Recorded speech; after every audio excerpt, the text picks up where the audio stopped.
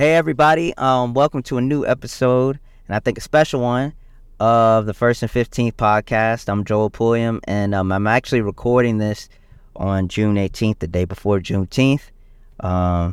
So I think it's a special episode. What I wanted to talk about today is how we want the world to be, right? I think a lot of times you'll hear me bring up specific causes or cases or issues and usual, like in my usual podcast, right? But in this one, I wanted to just talk about, like, how do you want the world you live in to be by the time you leave? And it comes from my dad. He always talks about, what the Bible talks about, because he's a preacher, writing the vision and making it plain. And one day, I wrote down everything I wanted the world to be. Like, we talk about in politics, like when you work in politics, your why. And that's kind of like that, like why, what values do you hold dear to you of how the world should function? That combined with what specific things did I really, really want to get done in my time on earth. And so you kind of break it down into macro issues and then micro issues, right? The macro issues are like the values, the overarching, issues, inequality and racism and, bigotry and hatred. All those things are like macro issues, and along with good things like love and peace and unity, while the micro issues are things like qualified immunity, Voting Rights Act, very specific things that you ask for. And I think both are needed, right? I think there's some people who maybe have the overarching themes, and those are very important, but they don't specifically know what they want. And then there's some people who they're policy wonks, and that is great too, but there's no moral meaning behind it, right? There's no, I hate to say spiritual reasoning, but what is the moral compass? Like, what is the overarching thing you're hoping for in this life? And so I think both are needed. And when it comes to macro issues, obviously in this country, racism is the main one, right? The world I want, obviously, is one to where, Dr. King talks about, his dream and all that. That's obviously, that is the end goal. But he also talks about that he had woken up to a nightmare years later, right? Because we hadn't come as far, and we have very underlying issues. When it comes to racism, the overarching thing, like, I want black people I want us to get our due, for what we put into this country, for 400 years of what we've endured. We built this country, and no one will tell me any different, So that is, I want to make things right for my people specifically. It's not the only thing, but it's specific. Those are one of those overarching issues that I pay attention to, because I don't think America can be right until black people get their due. My dad used to say, like, the world talks about karma, but, in the Bible, they talk about the law of seed, time, and harvest, right? What you sow, you shall reap. And I don't think this country, you sown 400 years of inequality to black people, and that wasn't the harvest that we were due. We're due justice. And so that's what I work towards. And I don't think this country will ever become what it should be and can be. The potential that it has is great, but it won't reach it until black people get recompense for all that's been done. Those are just the laws, like they say, the laws of the universe, the law of seed, time, and harvest. It's, Christian, people, y'all know what I'm talking about. The law of seed, time, and harvest. Like, race has been, it's the critical issue. We fought wars, it's how presidencies are won. It's, how policy is dictated is through the prism and the lens of race. And racism is, slavery is the original sin. That alongside, what was done to Native Americans, the original Americans, So I just don't think, just think about it. If you're listening, do you think that you could put all that bad hate to say in the air, but like, sow those bad seeds and get good in return, or the very best in return? It doesn't work like that. Especially when you tell people, "Oh, get over it." I'll never get over it, ever. Nah, this is for my ancestors, for my children, my grandchildren. Nah, we are owed recompense for all that we've been through and our ancestors have been through. So that's obviously an overarching theme. That ending poverty and homelessness. the inequality in this country. I talked about it before. The wealth gap between black and white families are a little worse than what it was in the late 60s. And that's crazy to people, but it's true. I think about, there's no way. I always tell this story. At one time I visited the White House, right? And I remember it was at night, me and my mom, we actually left, and we walked. I don't remember how far, like in feet, but it was pretty close. That on the sidewalk, when you come out on the left hand of the sidewalk, there was a homeless man. God bless him. He was sitting on the vent, and he was trying to get heat from the vent. It was a very cold night, and I remember telling my mom, "There's no way that the richest country in the world and the house that houses the most powerful person in the world, that just hundreds of feet away, they're homeless people who are struggling to make it. People passing them by. People who I know, like, there are people who look in disgust, people who don't want them near them." And it's like, how are we living in a country like that? And that might seem like, oh, okay, that's corny, or that's naive, Joel. No, it doesn't have to be that way. I firmly believe it does not have to be that way. There are over 500,000 homeless people who are consistently homeless in this country, and it does not have to be this way for the richest country in the world, a country that spends, that in the next budget in 2024, Republicans want to spend over $800 billion for the Department of Defense. If you're telling me we couldn't spend some of that money on homeless people and on people who are struggling, no, that's insane. We should not have a country to where children go hungry at night, where their families that can't cut the lights on, their families who struggle. And I think for a lot of people who've never experienced those things, it's hard to wrap your head around it, or you just wanted to ignore it.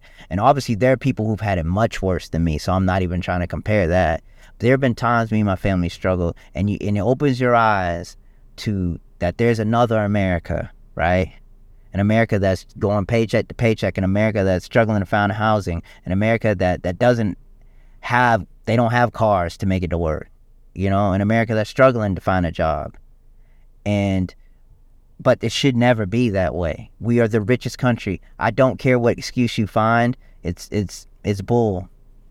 And that's an overarching thing. That is something that I work towards. By the time I leave this earth, we're ending poverty. I think of the war on poverty that Lyndon Johnson had. That's what we're doing. A war on poverty. We're waging war till it's ended.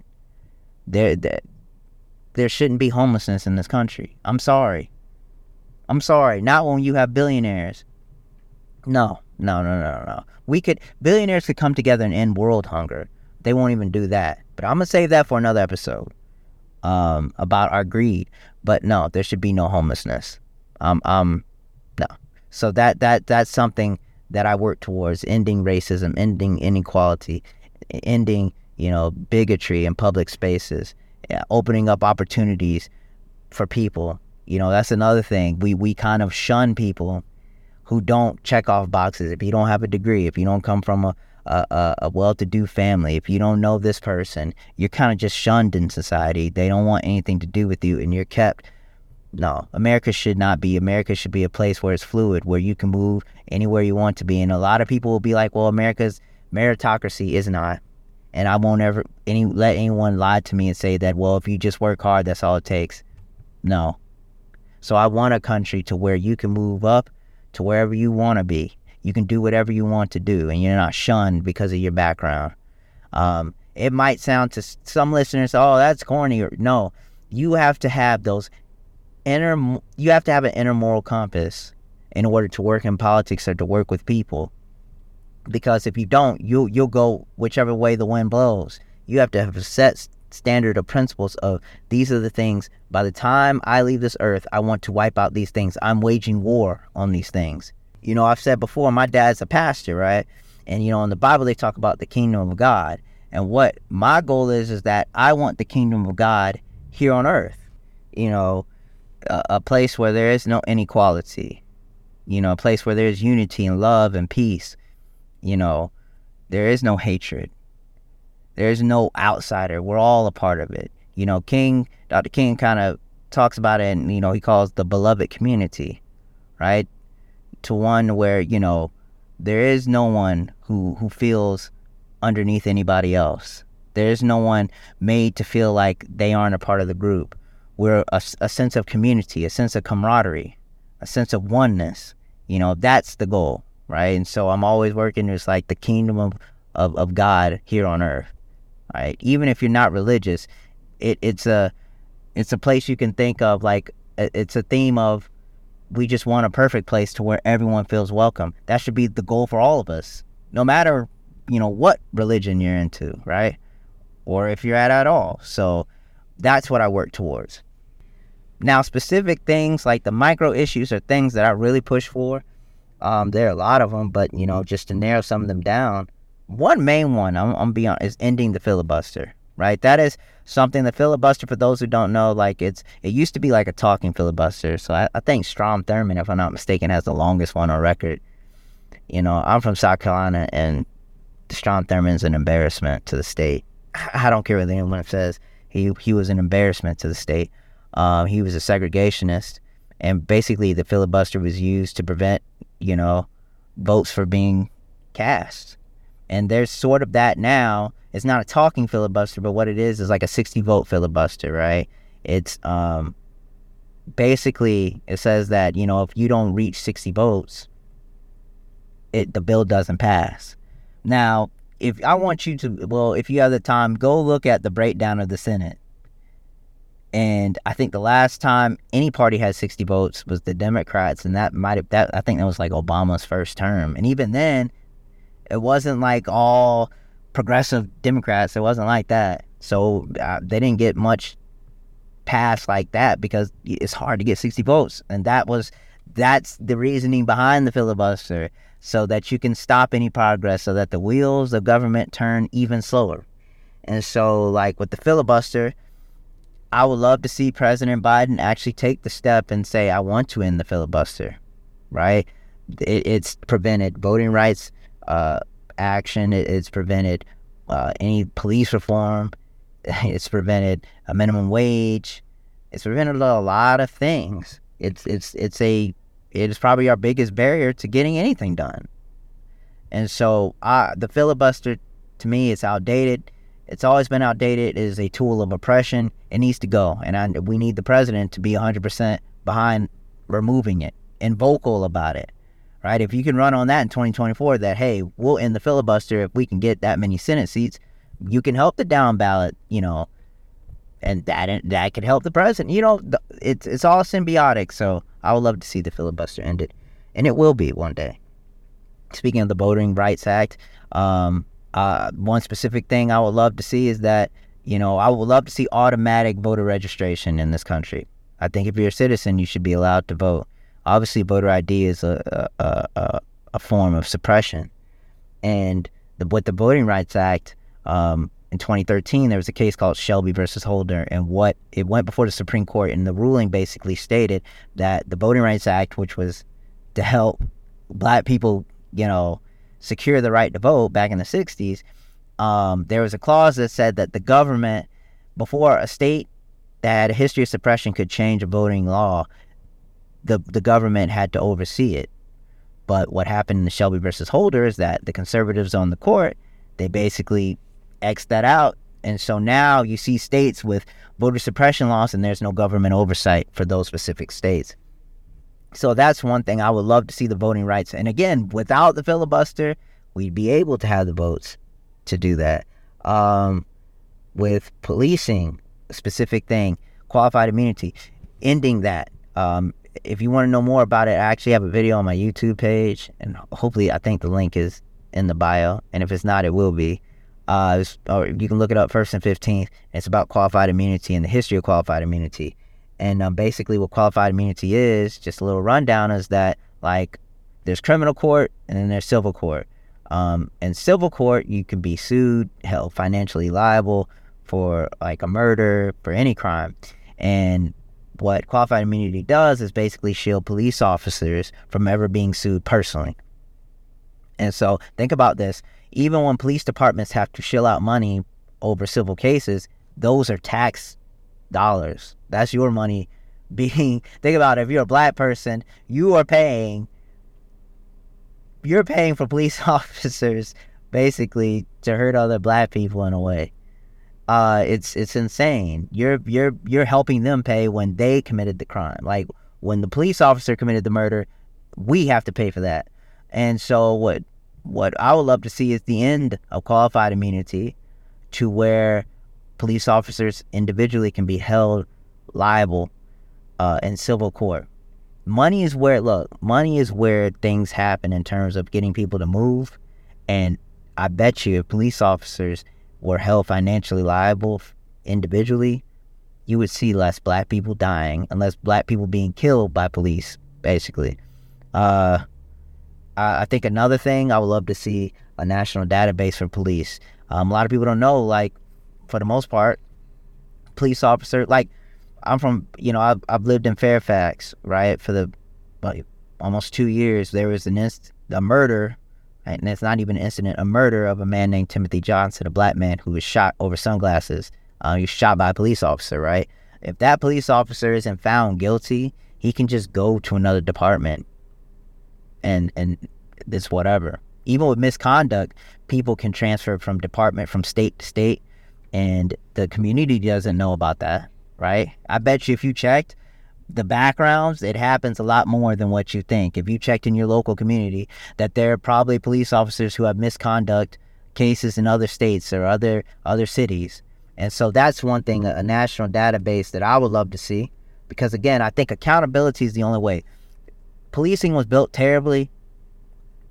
The foundation, obviously, catching slave, like, the foundation's terrible. I think, honestly, it's crooked. It's rotten from the bottom up. But one of those ways to help that is to end qualified immunity, is to hold people accountable by having a national database.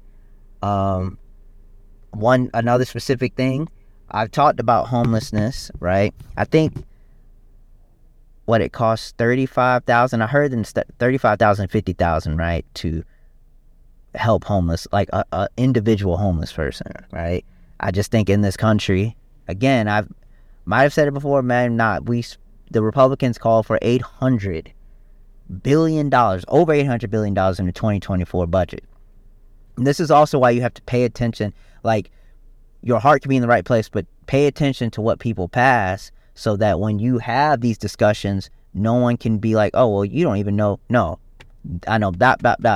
If you're going to be in this space advocating for people, you got to know your stuff. Barbara Jordan, Congresswoman always says, you got in order to play the game, you got to know the rules. So, like, know those specifics. I even think of another specific thing when we talked about children starving. I know that it's called the community eligibility provision, right? And it's from the school lunch program. And basically, it didn't require means testing or anything like that. It offered, like, low-income children the ability to eat breakfast and lunch for free, right? We can all agree on that. Well, Republicans in 2024, they're looking to end that, and that's something to keep your eye on. Also, when it comes to healthcare, right? I obviously, I want every American to get healthcare, whether it's universal care, whether it's a public option, which I think most people probably agree with. Like, for those who can't afford, the government is going to take care of your healthcare, and if you want something different, you can get something different. But in a country, again, the richest country, there should be, and obviously the Affordable Care Act helped a lot, because there was no safety net per se when it came to healthcare before that. And but now, we've made progress, but we need to make even further progress. And it sounds corny, but we can do these things. Like, we can do the hard things. We can do the big things. You know what I mean? An Equal Pay Act, that needs to be passed. It's been sitting almost 50 years. Like, there's no reason that gender is the difference when it comes to pay. Like, think about that. Like, in 2023, women can still legally be paid less than men. That's crazy. That's another specific thing that you can ask for. Another thing, and this will be controversial maybe to some people, but I'm standing 10 toes on it, is the death penalty. I'm not here to argue, are there heinous crimes that deserve death. Like, I'm not here to argue that. The reason I'm against the death penalty is that in a system to where there's inequality, where there is racism, where there is an imbalance, I can't count on that system to levy out justice, especially the death penalty, with no prejudice. I can't count on them to make the right decision. And when it comes to death, it's, there is no like, oops, I made a mistake. No, you killed a person. There are plenty of cases of innocent people being killed by the state, by the federal government, and then years later getting a pardon. Like, what does that do? I just think when there is a chance that a cruel racist system can accuse someone of a crime wrongly, I will not give them the power to execute that person, right? You'd rather be safe than be sorry and have killed someone who was innocent. I was actually reading on George Stinney. I'm from South Carolina, and, we've heard about that story. He was 14 years old, accused of killing, 2 white girls, and was at 14, and small at 14, was given less than 80 days. He was tried and executed in the electric chair. And then some 70 years later, the state's like, oh, we pardoned him, and we realized we didn't, give him a fair trial. Like, what does that do for his family?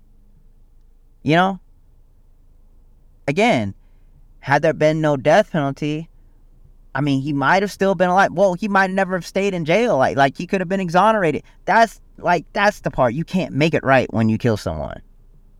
And so that's another thing. I would like to see the death penalty abolished.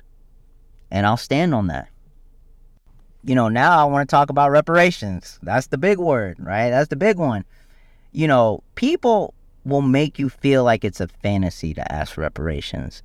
But as a descendant of enslaved people, I do not think that it is a fantasy. I think that is a legit thing and a rightful thing to ask for in this country.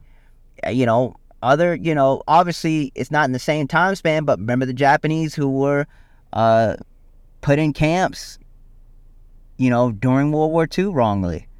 When it came to Ronald Reagan, they were able to sign something to give them a bit of reparation for what they had been through, their descendants. I don't understand, and I get it, rightfully so, but I'm saying I don't understand why then when black people ask for it, that is a naughty word or a word that can't be spoken. Reparations, that's crazy. It's not crazy to me.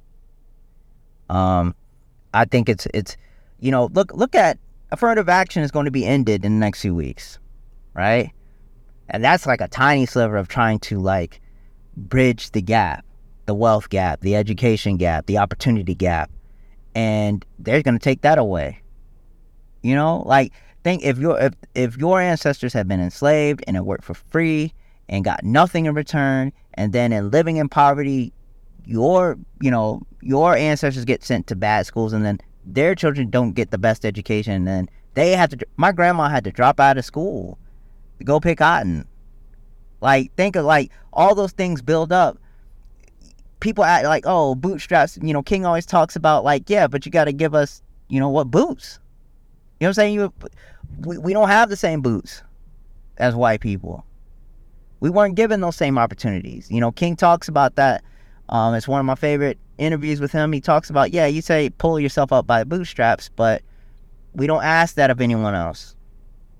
And so I want black people to get what they're due. And I've said that before in this podcast.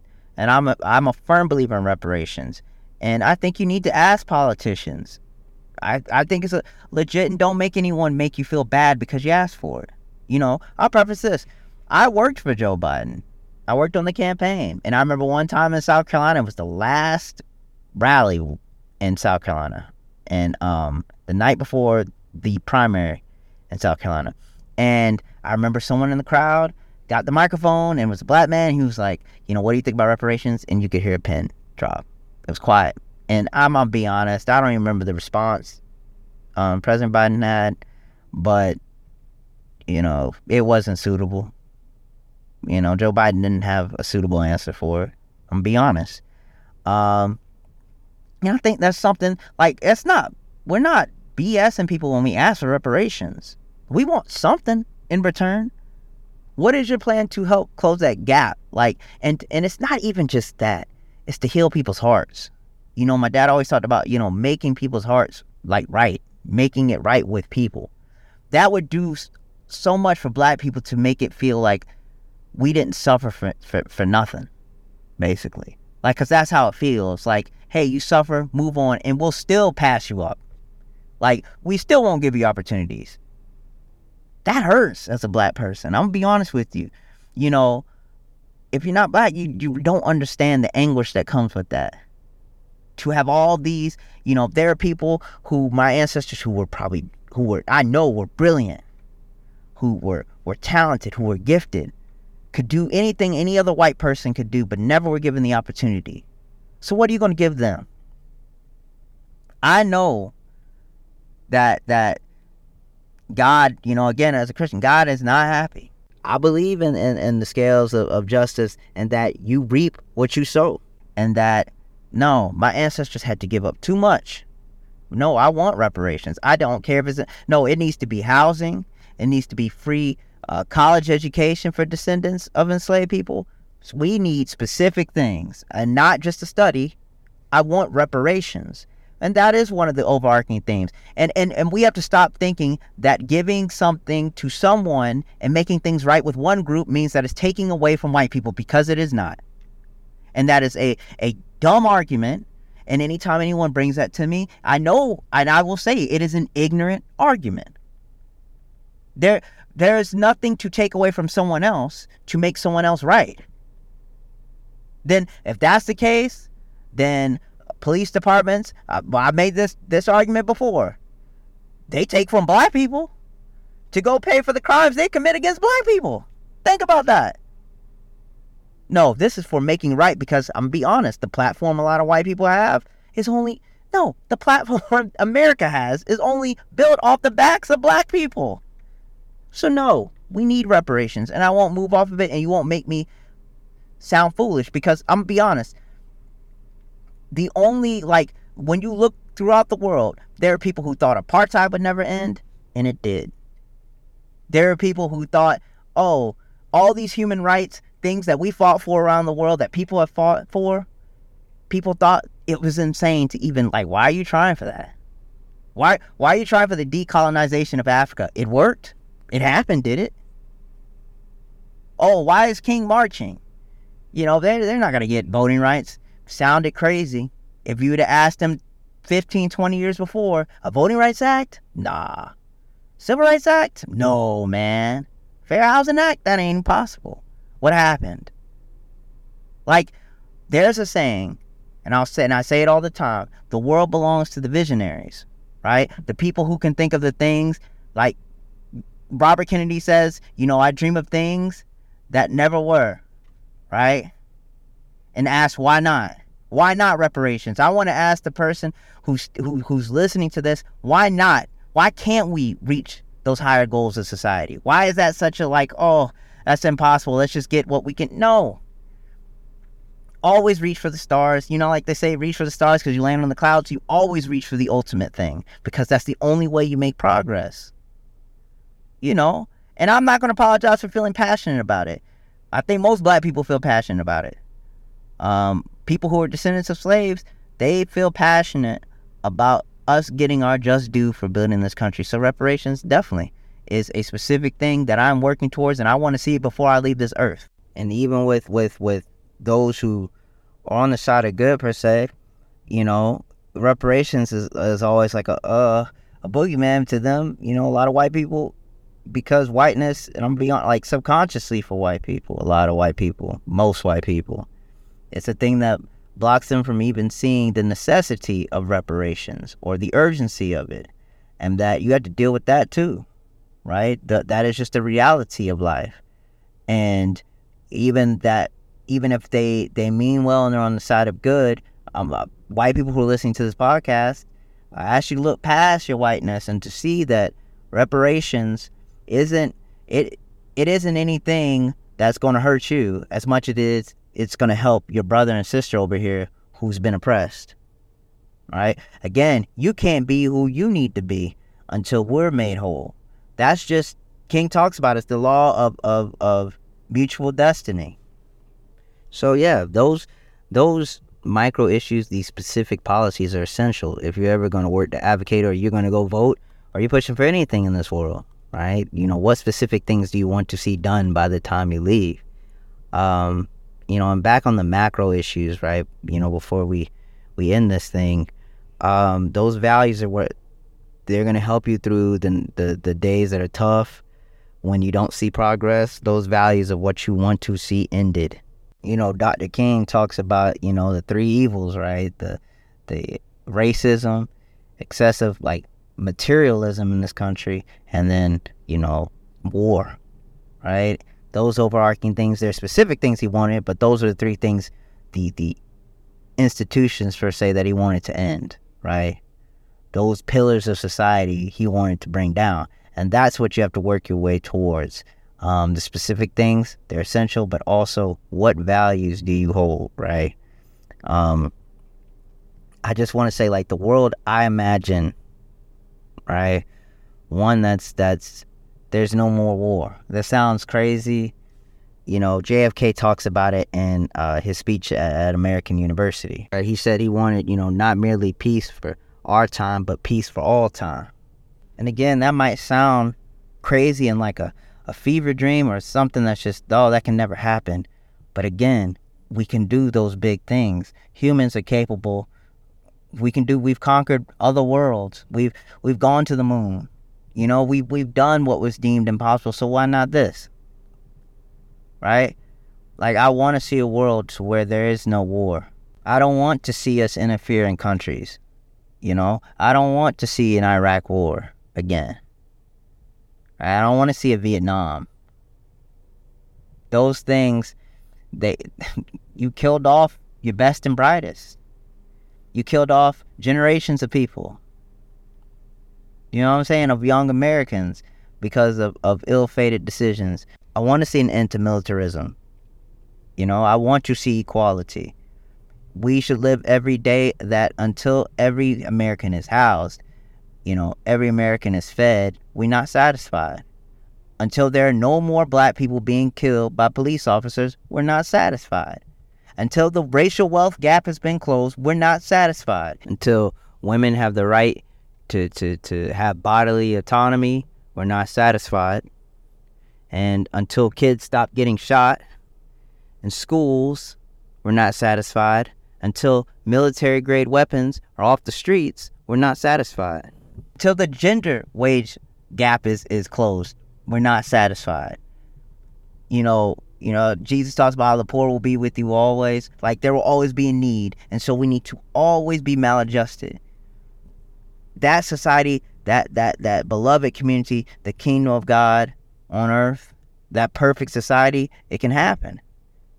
And look, by the time I leave this earth, I want them to have said we did everything in our power to make it happen. And so think of the issues that we have in this country, but also if you're going to be an advocate, or you're just an American, a human who cares about other humans, think about every day of what you want the world to be. And then work your way back from that. Because I can't advocate for anyone if I don't believe that world can come someday. Right? There's no use of living if you don't believe that we can't have that perfect situation. And I'll also say this. Our effectiveness when it comes to this movement or any movements is not just in what we know, policy-wise, because we talked about that, writing it down. You need to write down your values and your policies that you care about. But the determining factor will be within yourself is how far are you willing to go to make these things happen. And that is where change is created. It is very important to write down your mission and what you want to accomplish. But it's within each of us of how far will we go? What sacrifices will we make? That will determine if we can have that perfect society. And with that being said, I want to say thank you for listening, and that it's okay to be upset, because passion only means one thing, that you're still alive. God bless.